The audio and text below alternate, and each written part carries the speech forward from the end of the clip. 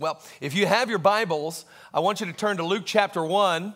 Luke chapter 1, we're going to begin in verse 26 in just a moment. We started a series last week called Christmas Wrapping. And we begin to understand that when God sent the gift of his son, he wrapped it in something, a family. And we looked at Jesus' stepdad, Joseph. The one who would care for him and raise him and train him. And so we looked at the character of Joseph. And this week we're going to look into Mary. But, you know, it's really in this Christmas season that every one of you needs to get ready for your family that's coming in. So I have some more jokes for you. I promise you, these will work when you tell them. All right? All right. After I give this to you, listen, there's no royalties needed. You just use them at the family gathering, and I promise you, you'll have them busting a gut. All right, here you go. Are you ready? Dad joke number one. What kind of motorcycle does Santa ride? A Harley Davidson. Oh, that's pretty good. That's pretty good. Okay, here's another one. You can just bring this up on your own. Okay, why are Christmas trees so bad at knitting? Because they're always dropping their needles.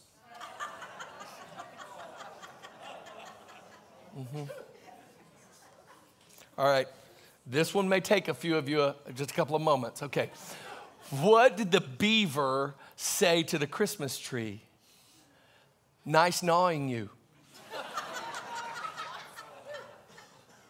Yeah, I saw that. There's some of you like, oh, I got it. Yeah. What did he say? All right, just from those groans, I won't tell you the last one. All right, I'll do it. All right. Who is Santa's favorite singer? Elvis Presley.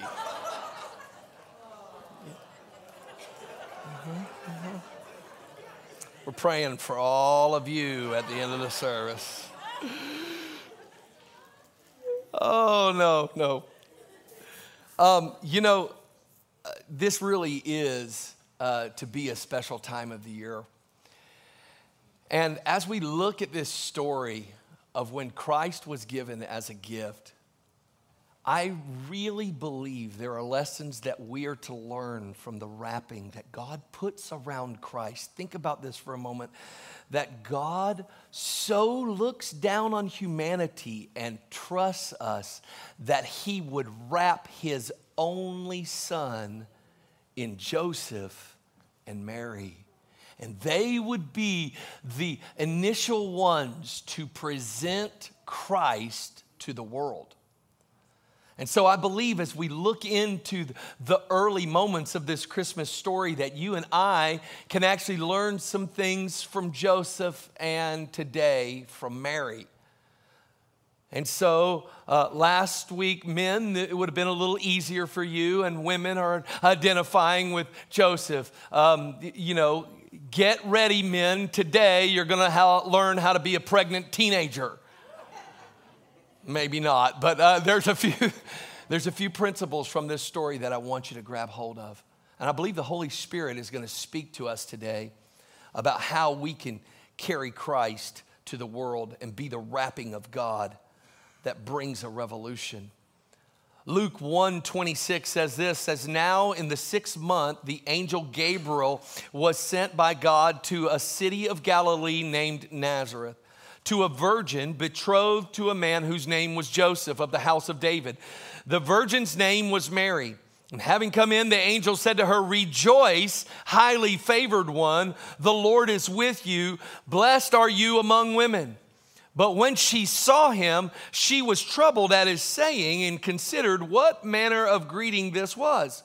Then the angel said to her, do not be afraid, Mary, for you have found favor with God, and behold, you will conceive in your womb and bring forth a son, and shall call his name Jesus. He will be great and will be called the Son of the Highest, and the Lord God will give him the throne of his father David, and he will reign over the house of Jacob forever, and his kingdom, and of his kingdom there will be no end. Then Mary, displaying the difference between men and women, said to the angel, I need a few more details. How can this be since I do not know a man? If you remember last week when we told the story of Joseph, he got the message from God and he said, God said, hey, by the way, what's going on in Mary, it's of God. You know, she's pregnant from God. And listen, it's okay to take her as a wife. This is all Joseph says. Okay. When Mary gets the same message, she's like, hang on a minute. I need a few details, please. Any women identify? Any men lose their grocery list? Yes, amen, amen. I'm standing with you, my brother. How can this be since I do not know a man? And the angel answered her, the Holy Spirit will come upon you, and the power of the highest will overshadow you. Therefore, also the Holy One who is to be born will be called the Son of God. Now, indeed, Elizabeth, your relative, has also conceived a son in her old age. Can you imagine being insulted by an angel? That's really good. In her old age, and this is now the 6th month for her who was called barren. For with God nothing will be impossible. Then Mary said, behold, the maidservant of the Lord, let it be to me according to your word. And the angel departed from her. Now, today I just want to give us just a few key lessons from Mary, that if we are going to present Christ to the world, that we have to learn from her. And we have to learn some messages, something from this initial message that's given to her. First thing that you and I need to take away from this story is we need to be wrapped in joy. We need to be wrapped in joy. Notice the first word out of Gabriel's mouth, rejoice. Rejoice. Joy was to be the atmosphere in which her calling was to take place. The first word in theology, there's called something the law of first mention. That means when something is mentioned first, it's of great importance that we lean on it. And so if you were to look at this in light of that thinking, you need to understand that the message given to her comes through the filter of joy. But that wasn't Mary's reaction.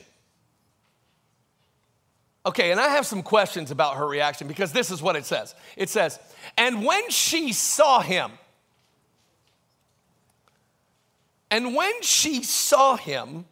she was troubled at his saying. Can I just say that if Gabriel, the one who stands around God's throne, steps into my living room and comes with a message, I am not just freaking out over what he is saying. I am looking at him freaking out that he is there. Mary, however, is not moved by this at all. She actually looks on him, sees him, possibly gleaming and glowing because he's been in the presence of God. Gabriel, known as the mouthpiece of God. She's like, I'm not afraid of seeing you for who you are. I'm actually terrified of what you just said.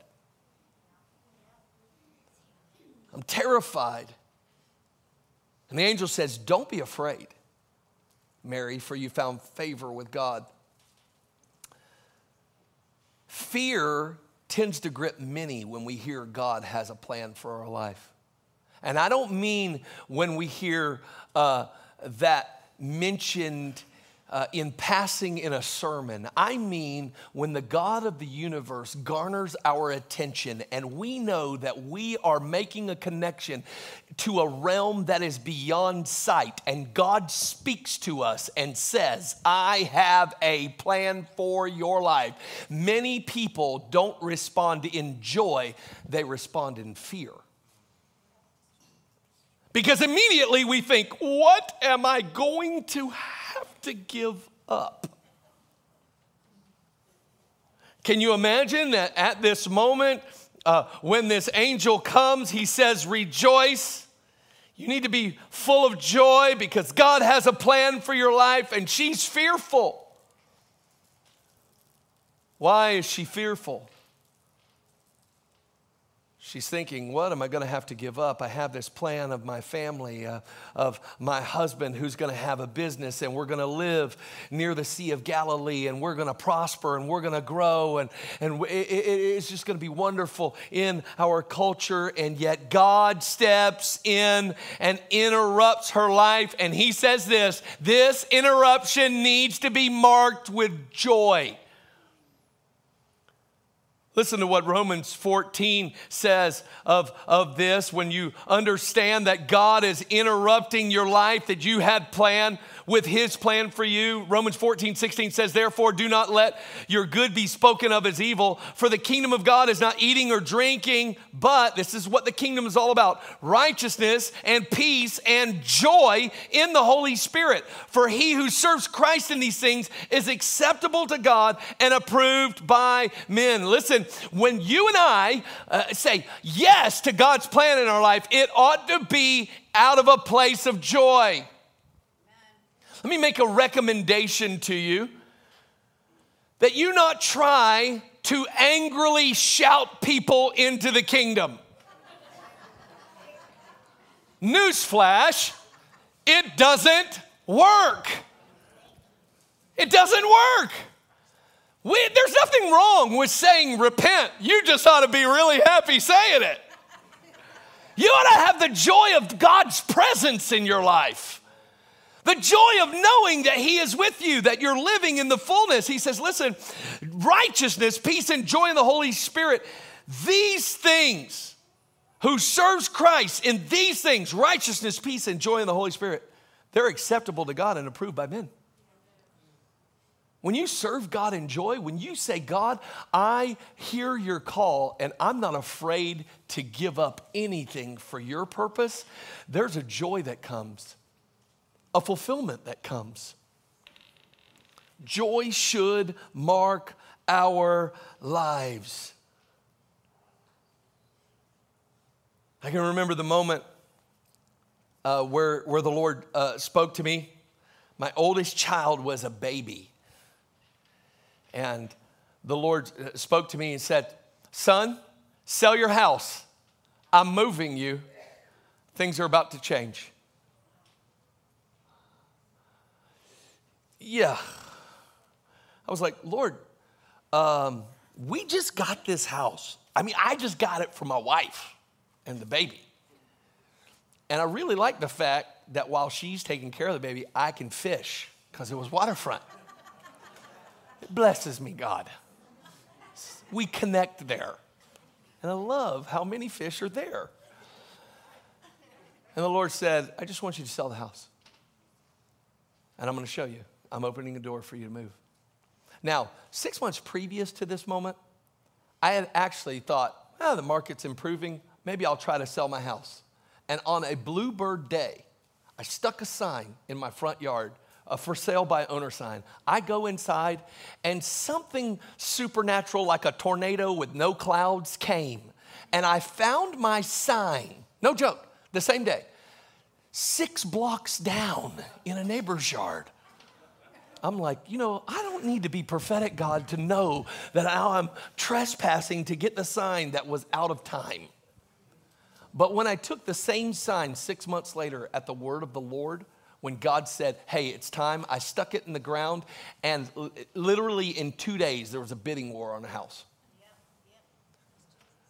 And what can I say? And by the way, this is why I'm telling you this story, it took 9 months. 9 months from the time God said, sell the house, know the joy of me stepping you into my plans rather than you living in your plans. It took 9 months to develop before God opened the door for us to come here. That was almost 20 years ago. There is nothing like the joy of knowing you are doing what God has called you to do. And most of the time when God speaks to us and says, I've got a plan for you, people resist it, terrified. They get into fear. How can I do that? How will that ever work? Here's how it works. It's God. It's got to be God. Notice that how Paul prays for the Roman church. He says in Romans 15, he says, now may the God of hope fill you with all joy and peace in believing, that you may abound in hope by the power of the Holy Spirit. You can be filled with all joy.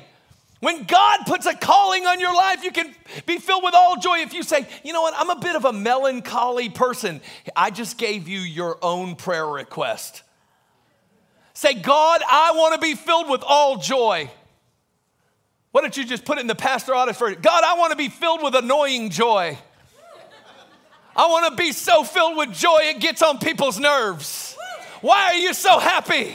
Why are you so content? Why do you have this like magnetic? Why every time you come into our business, God shuts the whole place down? I don't know, but I've got joy. I tried depressed. I didn't like it. And if you're depressed today, listen, here's what you need to do. You need to hear God saying, He just coming in today saying, rejoice, I got a plan for you. And instead of trying to cling to the things that you have assembled for your own life, the plans that you had laid, the goals, the steps, all of the things that you have dreamed for yourself, it's time to lay those things down and begin to live in joy, saying, God, I want to be filled with all joy. The joy of knowing I'm fulfilling my purpose in my generation. Joy should mark our lives as we present Christ to the world. And I know and I recognize that many of you in here are facing real and sometimes devastating situations. But can I just give you, the Bible teaches us how to deal with those situations and connects it to joy. Acts 13:49, this is so good. If you're facing something, I believe this is a prophetic word for you about joy. Acts 13:49 says this, and the word of the Lord was being spread throughout all the region. I want you to see this. The word of the Lord, these guys, Paul and Barnabas, are preaching and many people are coming to Christ. And for us who are in the kingdom, there is no greater joy than see people go from death to life. So now that's happening. But, verse 50, the Jews stirred up the devout and prominent women and the chief men of the city, raised up persecution against Paul and Barnabas, and expelled them from their region. But they shook off the dust of their feet against them and came to Iconium, and the disciples were filled with joy and with the Holy Spirit. What? Paul and Barnabas just had to leave people they love. They introduced them to Christ. They saw God starting to move in the region, and then all of a sudden, every person of influence said, "Get out." And they crushed the relationships, and there was brokenness and goodbyes. But I love what Paul and Barnabas did, and some of us in the room need to learn to do it. They took their shoes off and shook the dust off and put them back on and walked into a new place. And I came here with a word from heaven for somebody. If you don't get anything else, you need to get this. If you're bound with all of the marks of the past and you're carrying the trauma of the brokenness of things not working out the way you thought they would, here's what you need to do. Take your shoes off, shake off yesterday, shake off the disappointment, put them back on, and say, I'm walking into what God has for me in the next place. What's it say? They were filled with joy. It wasn't a perfect circumstance, but they shook it off. When you know God's got a plan for your life and things come against you and there's opposition and disappointment and kids aren't behaving the way that they should and things aren't going for you at work the way you thought they would, here's what you need to do. Shake it off and look for the next open door. Look for the next place that God's putting grace and what's going to accompany you, joy. When you leave that brokenness of that trauma from the past behind and you say, God, I'm leaving that in your hands. You are the only one faithful to exact vengeance for those things the enemy has sown and the enemies of your sons and daughters have sown. God, you're the only one able to handle that. So I'm shaking that off and I'm walking into a new place. You're going to be filled with God's presence. And you're going to be filled with God's joy. You say, is it that simple? It really is. Shake it off. I believe if we're going to be presenting Christ to the world, not only do we need to have joy, need to be wrapped in joy, we need to be wrapped in grace. All right. All of you just took a test without knowing it. When I said the word grace, if there was no response in you, you failed. If when I said the word grace, there was a negative response in you, you failed as well. We need to be wrapped in grace, and I believe if we'll get a better understanding of grace, it will actually make us more effective in the callings that God has for us as a people.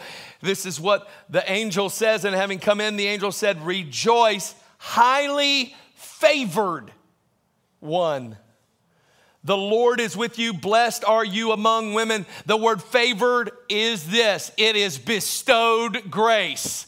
It is bestowed grace. It is grace that was wrapped on Mary. Here's something really neat because I love word studies. The word rejoice and the word favored are actually the same root word.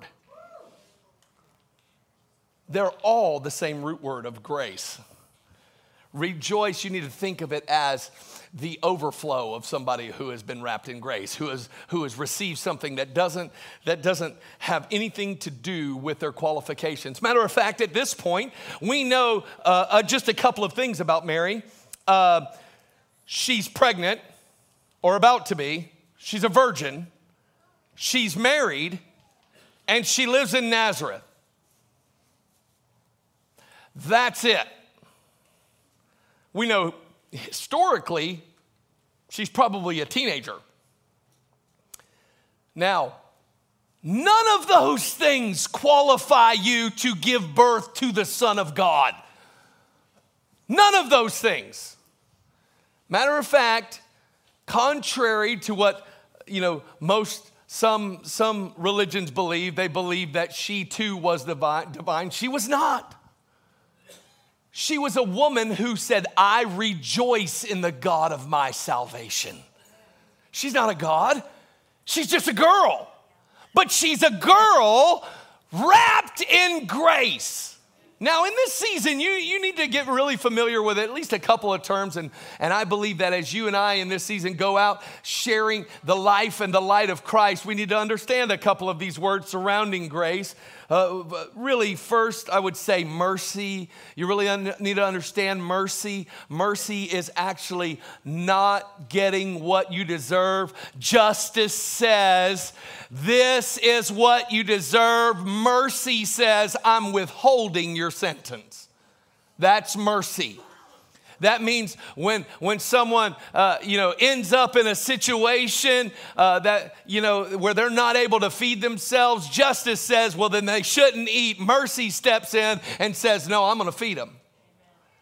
Mercy says, no, you're not going to get the sentence you deserve. But grace goes a step further. Grace says, I am going to give you something you could never earn. So mercy is just simply you not getting what you deserve. Grace is you receiving what you could never earn. And here justice says, you deserve to be rejected by God and eternally condemned. But grace says, I'm going to give you everything you could never earn through faith in Christ. That's grace. And here we are at Christmas. We're celebrating Christ coming with the greatest picture, at least in America, of Christmas being St. Nicholas. And many of you know the story of St. Nicholas. He actually lived in the 3rd century into the 4th century. And St. Nicholas was a Christian believer who was actually very wealthy. And what he did is he was known for his generosity.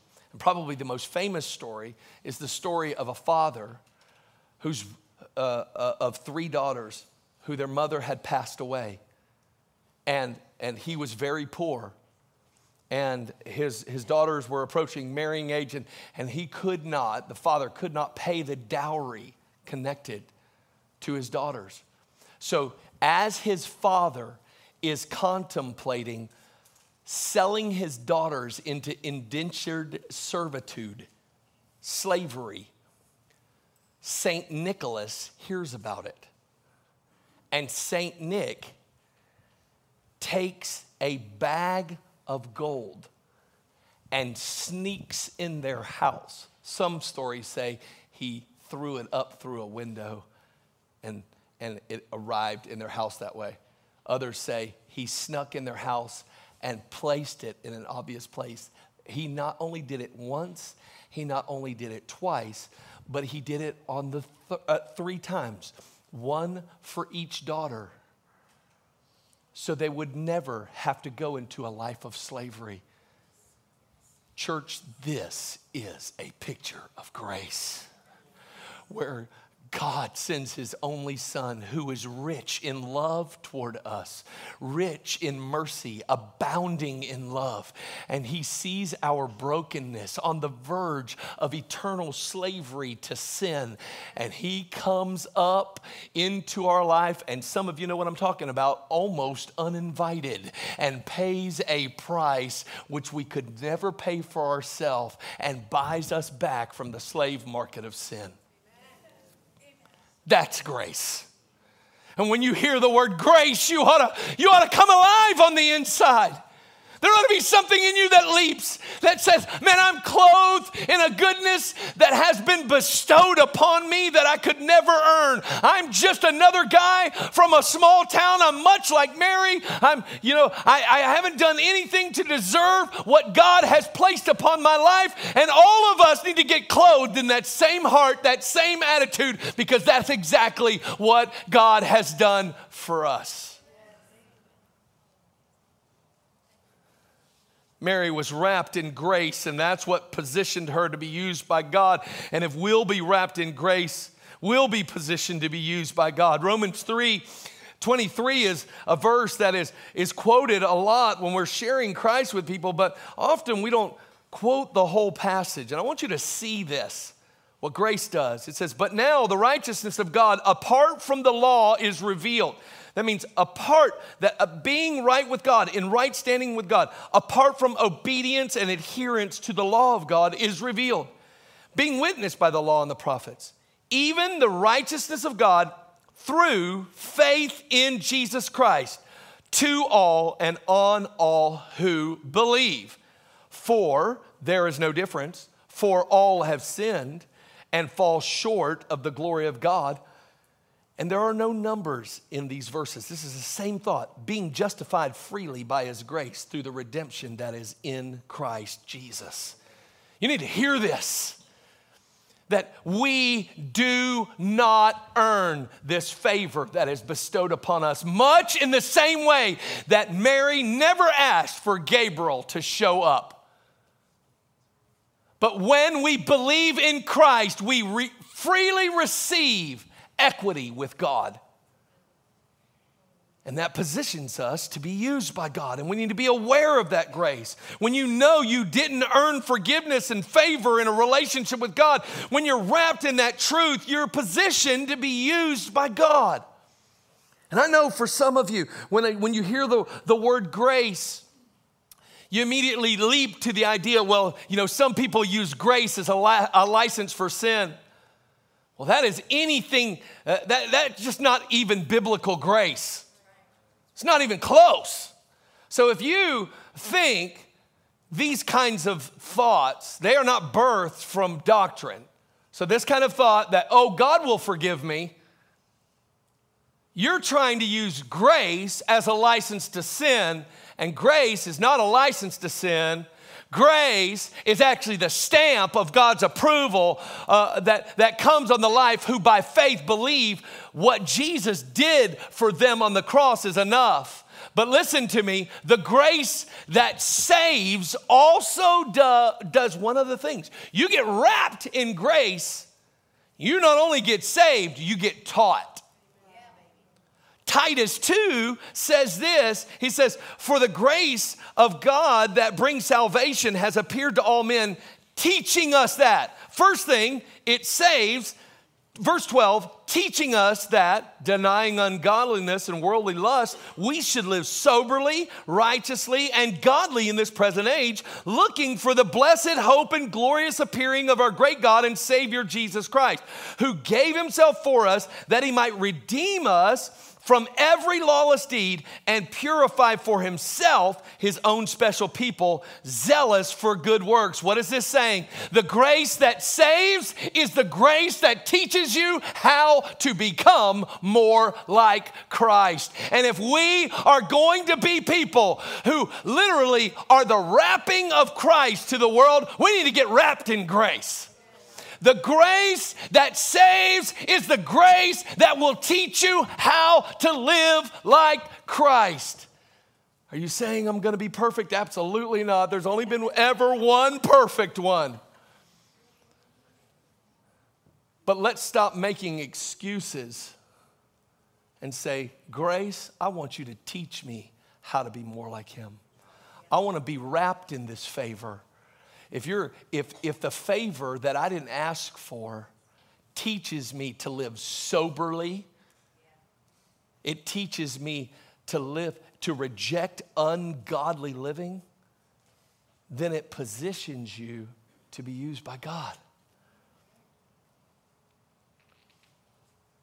When you're wrapped in grace, it makes you like Christ. And the last thing, I'll close with this, is Mary was wrapped in available faith.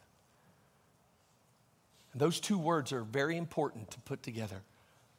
And that if you and I, in this Christmas season, are going to give the gift of Christ to visiting family and friends and neighbors and those who don't know the joy of knowing God, we also must be available and full of faith like she was. Notice the last statement she makes.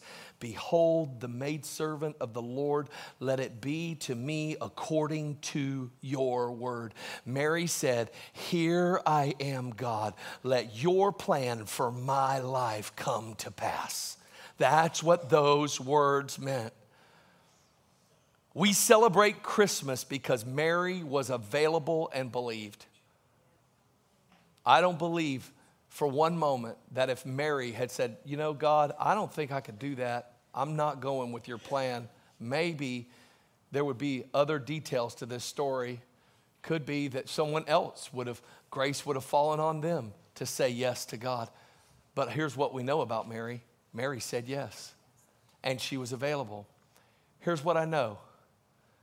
There are many people who agree with biblical ideals. That means, oh man, we believe Jesus is the Savior. They're just not available to be used by God. They're just not available. There were many, probably girls, who believed, but maybe they weren't available. And I believe that we need to be filled with available faith. That we can't just say we believe in the precepts, but we actually say, God, I'm available to you to let your power flow through me in such a way that it produces salvation in the lives of other people around me. You need to have available faith. James 2:18 says it this way. Many of you know it.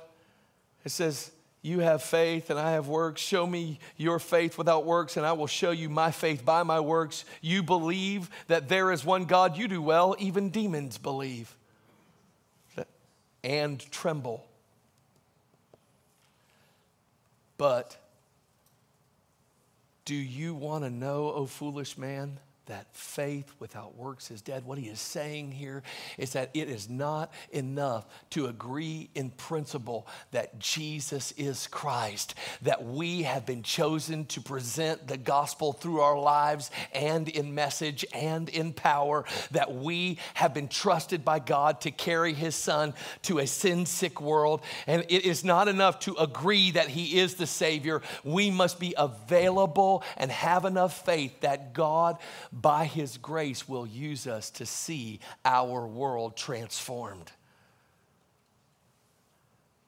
Our first call is to act upon what we've heard. Believe and place your trust in Christ. Then be as available to God as Mary and Joseph were, to let Christ be your world. Our plans need to become secondary, and God's plan for our life needs to become primary. And the key is found in this statement: let it be unto me according to your word. Let it be unto me according to your word. Church, hear the call of God today, asking you, will you live the life I have planned for you? And will you lay the life down that you have planned for you, to pick up the life, the only life you are meant to live, which is in full devotion to God through Jesus Christ as his only son, filled with the Holy Spirit, carrying his message in power to a world who needs him desperately.